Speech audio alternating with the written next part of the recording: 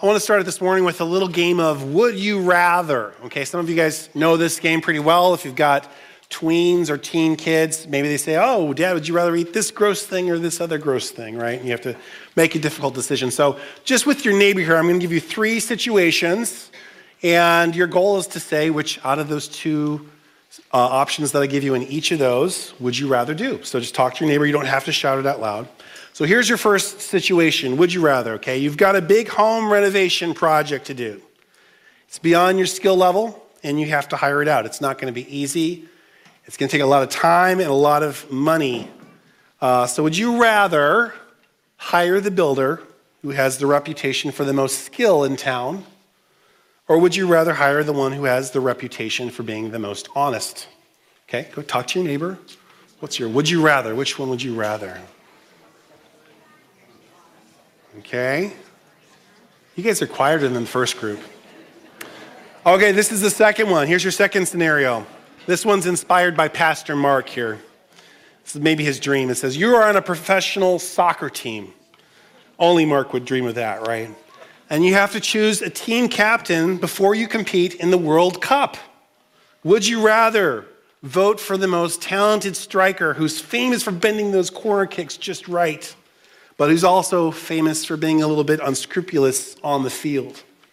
Or would you rather vote for the one who's not as famous, but who is the living embodiment of good sportsmanship? Okay, talk to your neighbor. What's your rather?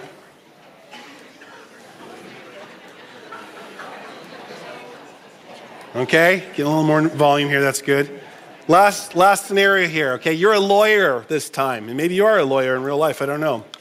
But you have to choose one of 2 witnesses to put on the stand. Would you rather choose the one who dresses well, speaks eloquently, and yet comes across as a little insincere? Or would you rather choose the one who dresses plainly and maybe stumbles a little bit when he or she talks, and yet comes across as trustworthy? Okay, compare your notes here.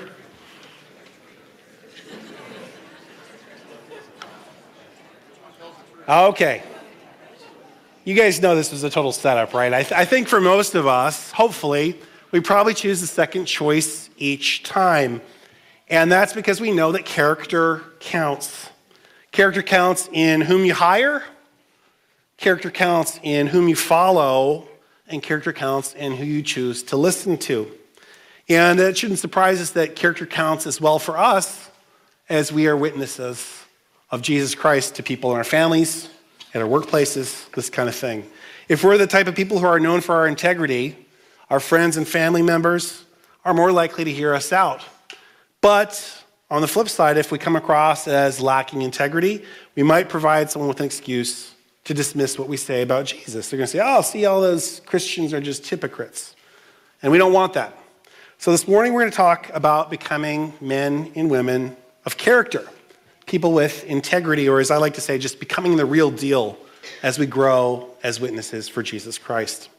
And we're going to take our lead by looking at the Apostle Paul. Now, Paul was not perfect, and neither are we, but Paul at least knew that he wasn't perfect. Near the end of his life, he wrote what's known as 1 Timothy, and he refers to himself in there as the chief of sinners. Now, he wasn't perfect, but the passage we're going to look at today shows Paul to be a man of integrity, someone who speaks with integrity, someone who acts with integrity. And we're going to learn from his example. But even beyond that, we're going to do something more, because Paul's going to share with us a particular mindset that he has that motivates him to pursue a life of integrity as a witness for Christ. And that mindset that Paul adopts is something that we can tap into too, as we're learning to grow in our Christian character. So here's the question that I'm going to put down for us to chase down the answer to. How can we grow in our integrity as witnesses for Christ? We're going to look at Paul for the answer. We're going to look at his life. But we're going to also look at this mindset that he adopts. So please open your Bibles to Acts chapter 24. Acts 24. And as you're turning over there to Acts 24, here's what you need to know about the immediate context about what's going on in the book of Acts. Simply put, Paul is in jail again and on trial again. This isn't the first time. It won't be the last time in the book of Acts. It kind of happens a lot, the last few chapters here. But even on trial, even when he's in jail, he shows himself to be a man of integrity. So we want to look at his example and learn from him. How can we grow in our integrity as witnesses? Well, the first thing we need to know is this, that a faithful witness speaks with integrity. People can tell where we stand by our words. So I'm going to read quite a few verses here out of chapter 24. And there's two different speeches that are given here in the courtroom, okay? And as we read through, I just want you to listen for the contrast between these two speeches. One is from the prosecuting lawyer against Paul, and the other speech is by Paul himself in his defense, okay? Two speeches in the courtroom. Let's read these. Acts 24, starting in verse 1. It says, after 5 days, the high priest Ananias came down with some elders and an attorney named Tertullus, and they brought formal charges against Paul to the governor. When Paul had been summoned, Tertullus began to accuse him, saying, we have experienced a lengthy time of peace through your rule, and reforms are being made in this nation through your foresight. Most excellent Felix, we acknowledge this everywhere and in every way with all gratitude. But so that I may not delay you any further, I beg you to hear us briefly with your customary graciousness. For we have found this man to be a troublemaker, one who stirs up riots among all the Jews throughout the world, and a ringleader of the sect of the Nazarenes. He even tried to desecrate the temple, so we arrested him. When you examine him yourself, you'll be able to learn from him about all these things that we are accusing him of doing. It says, the Jews also joined in the verbal attack, claiming that these things were true. Okay, that's speech number 1, okay?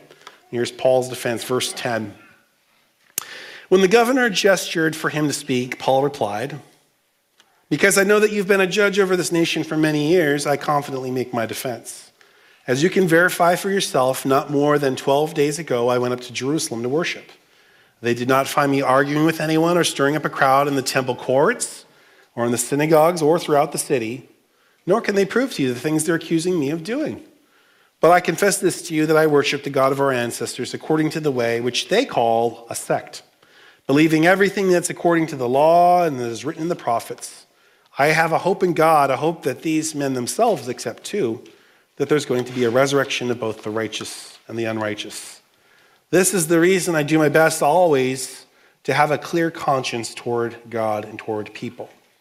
After several years, I came to bring to my people gifts for the poor and to present offerings, which I was doing when they found me in the temple, ritually purified, without a crowd or a disturbance. But there are some Jews from the province of Asia who should be here before you and bring charges if they have anything against me. Or these men here should tell me what crime they found me guilty of when I stood before the council, other than this one thing I shouted while I stood before them. I'm on trial before you today concerning the resurrection of the dead. Okay, that's the end of his speech there, okay? So let's compare notes here and talk about these two speeches we just read. Okay, Paul's on trial in a Roman court, and the Jewish leaders from Jerusalem travel down with their lawyer to make accusations, and Paul gives his defense.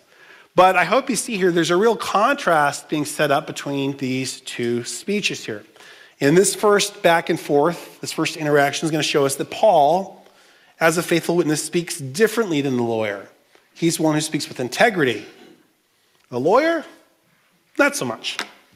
But before we even look at their words in the speech, we need to read the room a little bit and understand what's going on there in the courtroom, because there is a huge power imbalance between Paul and his accusers. It's right there in verse 1. It says, after 5 days, the high priest, Ananias, came down with some elders and an attorney named Tertullus, and they brought formal charges against Paul to the governor. So get this, on one side you have the Jewish high priest, who is perhaps the most influential leader among the Jewish populace. And he has this whole entourage of bigwigs with him, the Jewish leaders of the community, and then this famous lawyer. On the other side, you have Paul. He's got no standing in the Jewish nation, no entourage, no legal representation other than what he says. So this is not a fair fight. This is a stacked deck from the very beginning. And the attorney representing the high priest and his entourage starts. But there's something else we need to know as we start here. The translation that I'm using here calls this guy Tertullus an attorney. But the actual meaning is something more along the lines of a professional public speaker or like an orator. So in other words, the spokesman for the Jews was a professional talker. Have you ever met a professional talker before? I mean, that's what he did. This guy got paid to write and make speeches to persuade people to do things. So presumably he must have been pretty good at what he does. But as we hear his speech, we find out that he's a little slick. Because in his speech, he's not straightforward, but he uses flattery, a lot of it actually, veiled threats, and some inflammatory language. So let's listen again. Let's analyze his speech here. The first part of his speech is laced with flattery towards this Roman governor. Okay, verse 2, he says, "We've experienced a lengthy time of peace through your rule, and reforms are being made through your foresight. Most excellent Felix. We acknowledge this everywhere, in every way, with all gratitude. But so that I may not delay you any further, I beg you hear us briefly with your customary graciousness." Okay, this is dripping with honey. I mean, the focus is on just buttering up this Roman governor, right?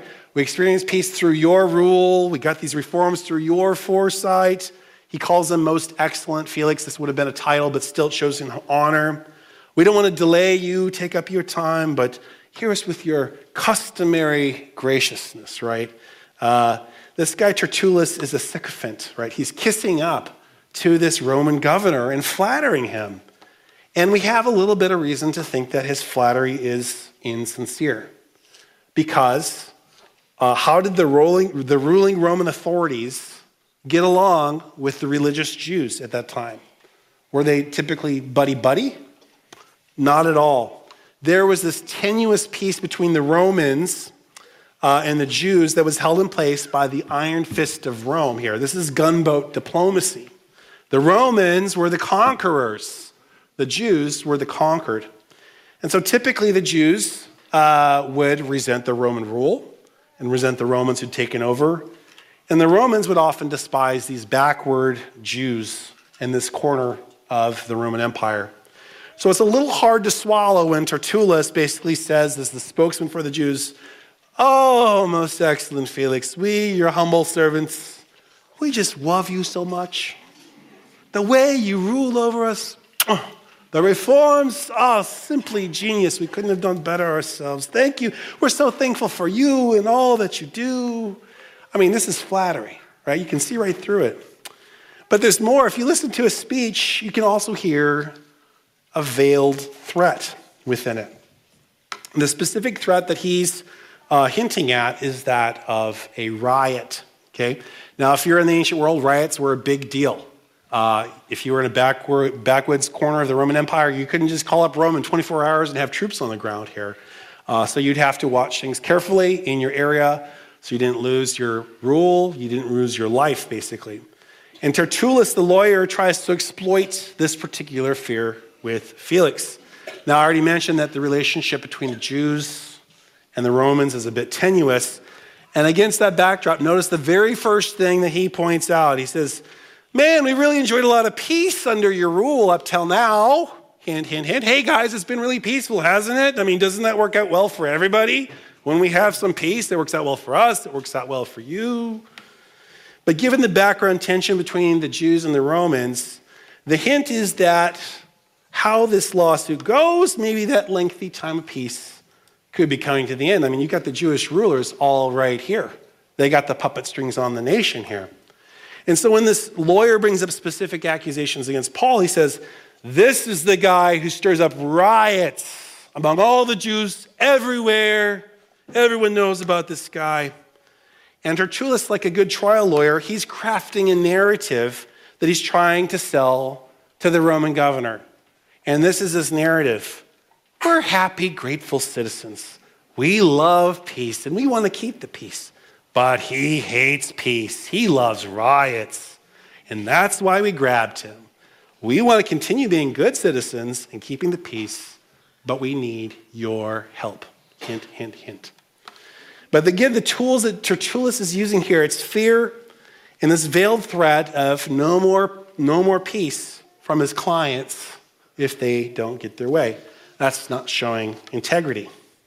Now, the last aspect of Tertullus' speech that shows a lack of integrity is this choice of words. He chooses some inflammatory language, and this is a little fun to look at here. Verse 5, he says, this is what the lawyer says. He says, "We found this man to be a troublemaker." Okay, troublemaker, I don't know which translation you guys are using. That's not really strong enough to convey this, okay? Troublemakers like Dennis the Menace or Calvin of Calvin and Hobbes, okay? Kind of cute. Oh, they're just a little troublemaker. But the word here actually means more like disease or plague. So you could say, as some English translations do, he is a pestilent fellow. I've never called anyone a pestilent fellow. But really, the tone is closer to that of saying, this guy's a menace to society. You got to take care of him. You can't just let him be. It's loaded language. Verse 5 also calls him a ringleader of a sect. Okay, both of those more loaded language. Why not just call him a leader? There's plenty of other words in the Greek language for this. Well, ringleader sounds a whole lot more threatening. I mean, you don't typically walk around Fairbanks and go, look, there's the ringleader of the local quilting club, right? Okay, it's not that threatening. We'd say, that's the ringleader of the local mafia or something like that. And same thing with the word sect in verse 5. This is loaded language. It doesn't come across so much in English, but it kind of has the negative connotations that we would have of cult. Like, that's a cult. It's a cult leader. And Paul actually points out that this lawyer is using some loaded language here when he later gives his defense in verse 14. He says, well, I worship the God of our ancestors according to the way which they call a sect. Okay, so he's pointing out that, boy, you didn't have to call it that. But the bottom line here is that Tertullus is using flattery, threats, inflammatory language, and that's not showing integrity with his words. But Paul is going to be the contrast here. Instead of kissing up to the governor, Paul appeals to this governor's duty as a judge to dole out impartial justice.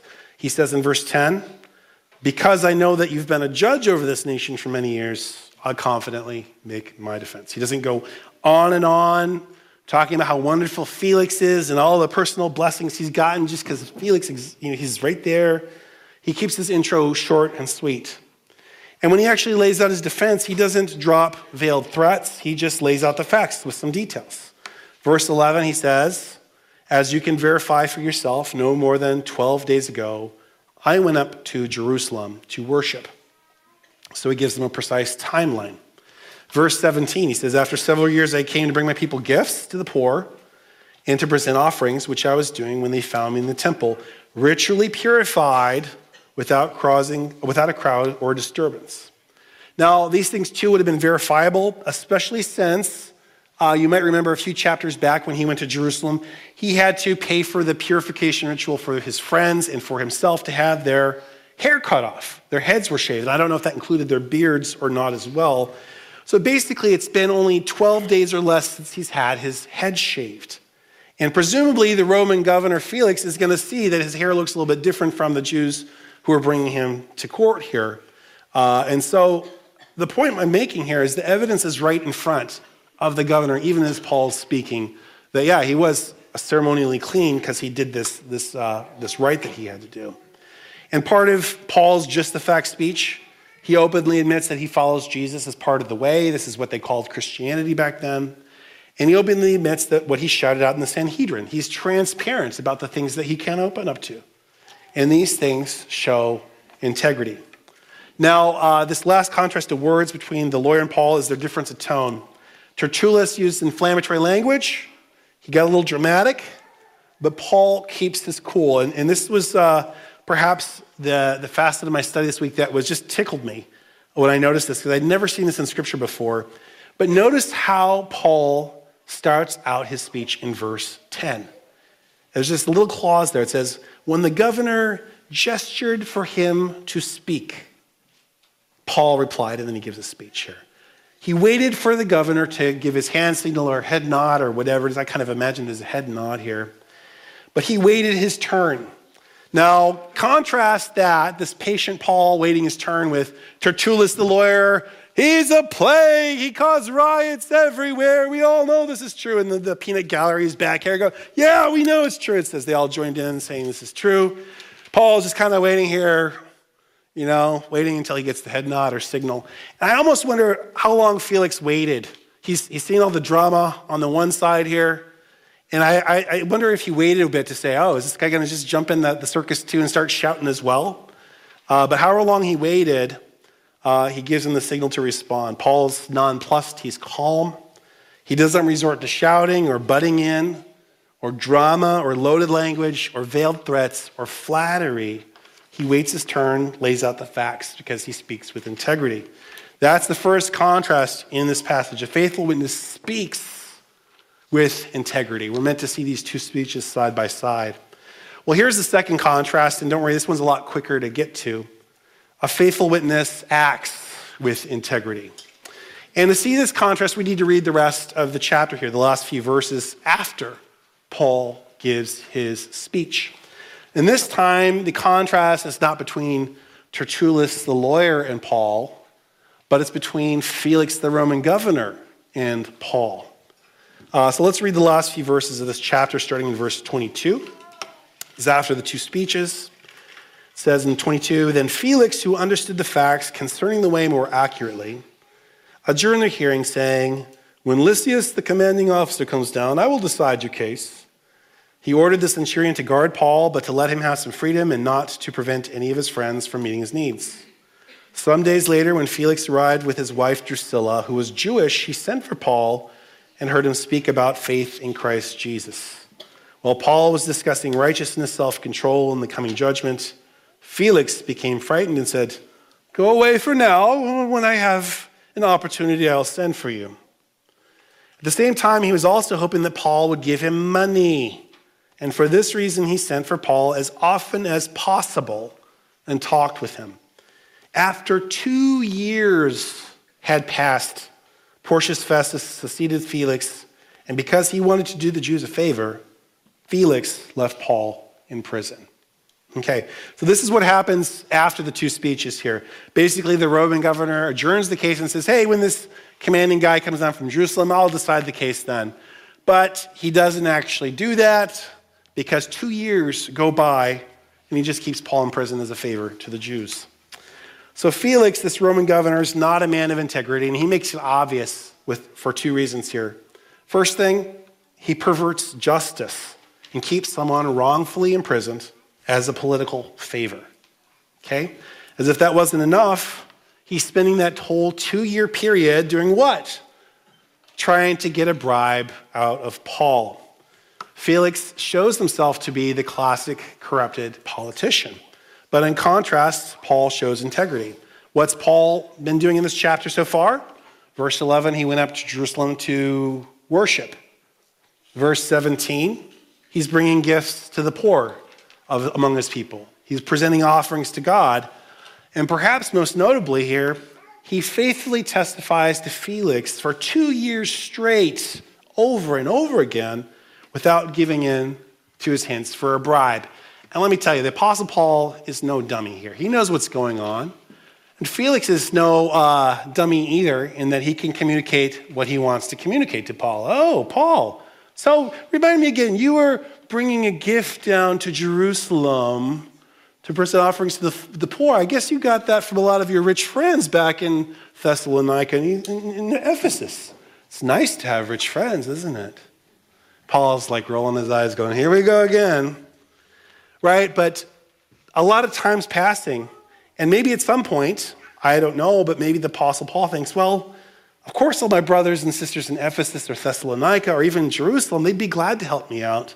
It's for the gospel after all, right? I mean, if I'm out of this prison, I can tell more people about Jesus. I can plant more churches. What's the big deal about a little bribe? I mean, it almost sounds justifiable. But Paul determines he's not going to cave to bribery. Instead, he's going to trust God's timetable, God's sovereignty, and waits it out. And Paul shows by his actions that he's a man of integrity. And that makes him a credible witness before Felix, although Felix doesn't seem to come around. Chapter 25 is not the conversion of Felix. It's not in your Bibles, right? But a faithful witness acts with integrity even when it hurts, even when it costs him, even when it's 2 years in prison, a faithful testimony with no results. That's a testimony to his faithfulness. Now, there's one last thing in this chapter of Acts that I want us to focus on as we wrap up here. I started out the sermon with a particular question, well, how can we grow in our integrity as witnesses for Christ? So far, we've just looked at Paul's example, the way that he speaks, the way that he acts with integrity. Suppose you could say, well, we can grow in our integrity just by copying Paul, right? Copy his example. Watch your words, watch your actions. And to a certain extent, that is true, but I don't think that it's terribly empowering for us. I mean, easier said than done. I think we can find a little inspiration in Paul's example, but thankfully, Paul gives us something even more, something even better. He gives us insight to his own way of thinking, his mindset that motivates him to act and speak with integrity. And like I mentioned at the beginning of the sermon, this mindset that Paul has is something that we can tap into too, as we're learning to walk with Christ in our words, in our actions, showing integrity. Because sometimes I think we need a little bit more than just a voice from the sideline going, try harder, do better, watch your mouth, be more like Paul, right? What is his secret? How can we grow in integrity as witnesses for Christ? Well, this is it. A faithful witness grows in integrity by keeping the big picture in mind. Let's read a few verses, then I'll explain what I mean by this last one here. Look back at Paul's defense in verse 14. This is where he kind of unlocks the lid and shows where his mindset is at. He says in verse 14, he says, I confess this to you that I worship the God of our ancestors according to the way, which they call a sect, believing everything that is according to the law and that's written in the prophets. I have a hope in God, a hope that these men themselves accept too, that there's going to be a resurrection of both the righteous and the unrighteous. This is the reason, okay, verse 16, this is the reason I do my best to always have a clear conscience toward God and toward people. Hey, Paul, why do you talk the way you do? Why do you act the way you do? He says, this is the reason, because I actually believe this stuff. The law, the prophets, okay, that's kind of a short way of saying what's in the Bible. I actually believe that stuff written in the Bible, that God made us, that we need a rescuer, that Jesus is that rescuer, and that I'm a witness for him. And someday you, me, we're all going to be judged, and there's going to be this resurrection of the righteous and the unrighteous. Because of that, I do my best to have a clear conscience toward God and towards people. He knows that human history isn't random or meaningless or aimless. It's a story with a clear beginning, middle, and end. And Paul knows that in that story, his life's not his own. He's not here just to build his own little kingdom on earth, make himself happy. He knows that his life belongs to God. And his story, 50, 60, 70 years of it, however long it is just this longer, it's just this small subset in this bigger picture of what God is doing on the earth. It's a story that began before he was born. It's a story that's going to continue on after he dies. But it's this grander story that God has been writing and continues to write that spurs Paul on. It's these thoughts of eternity, God's big picture plan that fuels him to watch his words and his actions, because he knows his life is a small part of the bigger story. So how can we grow in integrity as witnesses for Christ? We adopt Paul's mindset to be motivated to speak and act by considering how our words and our actions down here will be measured in light of eternity up here. I'll put it this way. Thoughts of eternity fuel our integrity. When we think about the big picture, what God is doing up here and how we fit into that, we will speak differently. We will act differently, and it'll be more natural. I think this is better than just shouts from the sideline saying, try harder, do better, copy Paul. Because adopting Paul's mindset gives us that motivation that we need to live that out. Because we need to see our lives from the proper proper perspective, not at 8,000% zoom, as though my life down here is so important, but it's something much smaller but significant in what God's doing up here. We're going to want to choose to do our actions differently. We're going to want to choose to speak different words. Now, let me give you a negative example of this from my own life. I wish the story were different, but it's not. But it does illustrate what I'm talking about here. About 3 weeks ago, maybe a month ago, there was a man walking in my neighborhood with a dog, and it was a large breed dog. And this large breed dog left behind a large gift. And when I saw what had happened, I was furious. And what made it even worse was the fact that it wasn't in our yard. It was right in our driveway where we walk to the mailbox, walk out to the street, drive over every day. And I thought, the nerve of this guy. So I ranted and raved to myself. My eldest daughter comes down. I ranted and raved to her. Can you believe what this guy did? My wife come down. I ranted and raved to her, maybe a little quieter, because I know, because what she says is, well, be careful. Don't confront the guy because you might lose your witness. Because I had talked about confronting him. You might lose your witness to him, share about Jesus. And as she spoke those words, I did not want to hear him. But that was the moment that God was calling me to consider the bigger picture of what he was doing. Maybe this guy wasn't a Christian. Maybe he needed to hear the gospel. Rather than zooming in on my own little life like this was the biggest battle to get right. Well, I'm sorry to say that my petty insistence on neighborhood doggy justice won out that day. Later, when I was walking my own dog around the neighborhood, I saw the same guy with his dog. I confronted him, and he owned up to doing it. He admitted he had no excuse. And I didn't shout at him. I didn't say everything I had in mind, but win the battle, lose the war.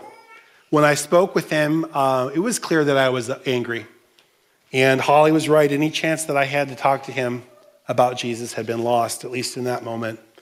And I'd taken to heart that nudge to consider the big plan of God's picture, his perspective. I could have chosen to speak differently or maybe not even at all.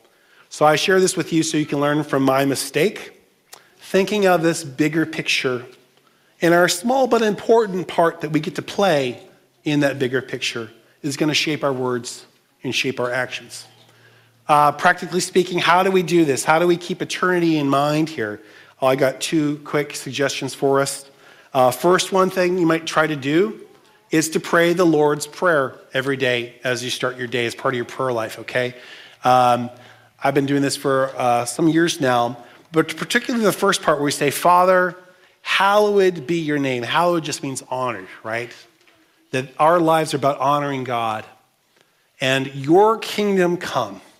That whatever's coming at me in my day, it's not about me and my priorities and what I want to accomplish and telling that guy not to let his dog do that in my driveway. It is about what God's doing here.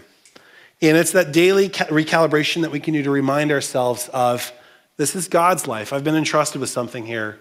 And I have a small but important part to play in the big picture here. And I don't want to blow that. I've been praying this prayer for some time. Now, it didn't help me that particular day, but I can say that it has helped me just as I think of like the ongoing things of life and kind of what I'm striving for every day to kind of just put me back in my place and go, okay, what does God want here? What's he doing? What's going to bring him honor rather than myself? So that's suggestion 1 is pray the Lord's Prayer.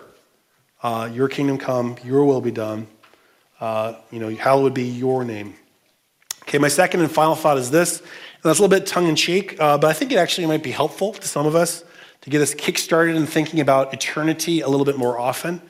And that's just put a written reminder of it in front of your face, okay? Now, some of you might remember those WWJD bracelets, okay? I became a Christian in the 1990s. Somehow I missed that fad. I heard about it kind of after the thing, but the idea of it was you'd wear this cool little rubber bracelet on there and say, WWJD, what would Jesus do? And that was supposed to affect your thoughts and your choices that you made. That's not a terrible idea, actually. But here's my updated 21st century suggestion. Instead of what would Jesus do, why not take your 3D printer? I know some of you got one. Okay, I'm looking at Scott Matthews there. Or call up Oriental Trading Company and have a bracelet made that says, because eternity. Okay? kind of a kitsch 21st way of saying it, because eternity. I find it catchy. But in other words, in light of eternity, what do I want to say right now? In light of eternity, what am I going to do at this crossroads in my life? And if you don't want to wear a bracelet, that's okay. There's Sharpies out there. You can just write it on your palm. Sure, it'll wash off eventually. Or if you want to play it really safe, just do a Post-it note. That's fine too. But however we do it, the idea is to put some reminder in front of your face to make the small decisions in light of eternity. We want to consider our lives. It's this one small but significant part of this story up here. How do we want our words and actions to show us in the light of eternity? Let's pray. Thank you, God, that you are working on mankind, that you have made us, that this is not an aimless, meandering story throughout eternity, but there's a beginning, a middle, and an end. That you stepped into human history, took on human flesh to die for our sins. You rose from the dead, that we could be witnesses to you. And that one day we will all be judged before you. And one day there will be the resurrection of the righteous and the unrighteous, Lord. Give us wisdom and skill to see how our little lives fit into your big picture as we are witnesses to our family members, the people we work with, school, others, and help us to be wise with our days and live well for you. But give us that motivation that comes from thinking about the big picture, that you would be glorified. We pray these things in your name, Jesus. Amen.